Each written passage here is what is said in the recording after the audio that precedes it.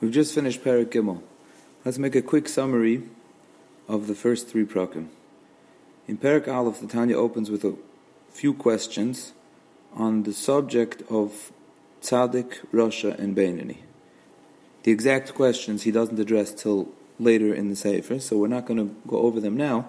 We'll just mention that the Tanya describes very clearly that a Beinani cannot be someone that has half mitzvahs and half averis, because if someone has even one avera, then at the time they're called a Rasha.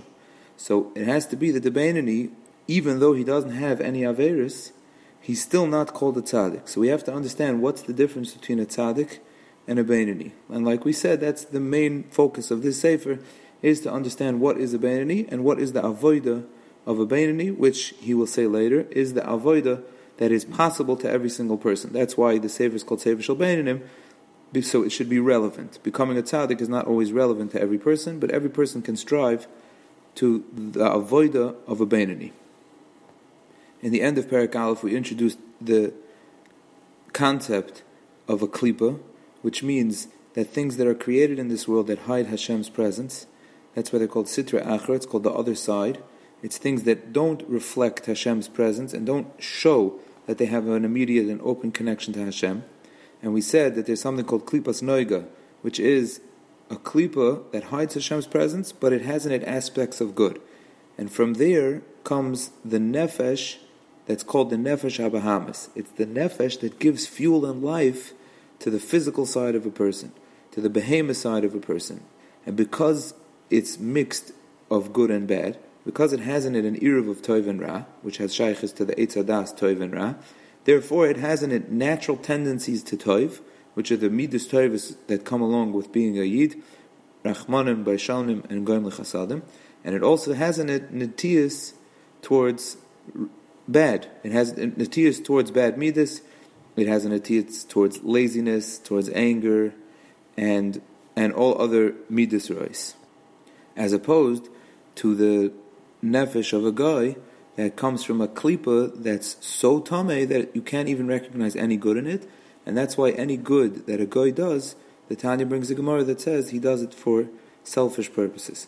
Then Perek Beis, we introduced the nefesh hashenis b'Yisrael, which the Tanya says, quoting a pasuk as a chelik lekami mal, and he adds the word mamish, and the emphasis is on the fact that it's a piece of Hashem like the moshel of a father and his relationship to his son. He brings the concept that it says about Klal Yisrael that we are created with machshava, in the madrega of machshava. Klal Yisrael was olu b'machshava. In addition to that, there's the difference that we discussed between the difference of the hevel of the peh, the air that comes out of a mouth when someone speaks, and the air that comes out of a mouth when someone blows, that they blow from a place of pnimius.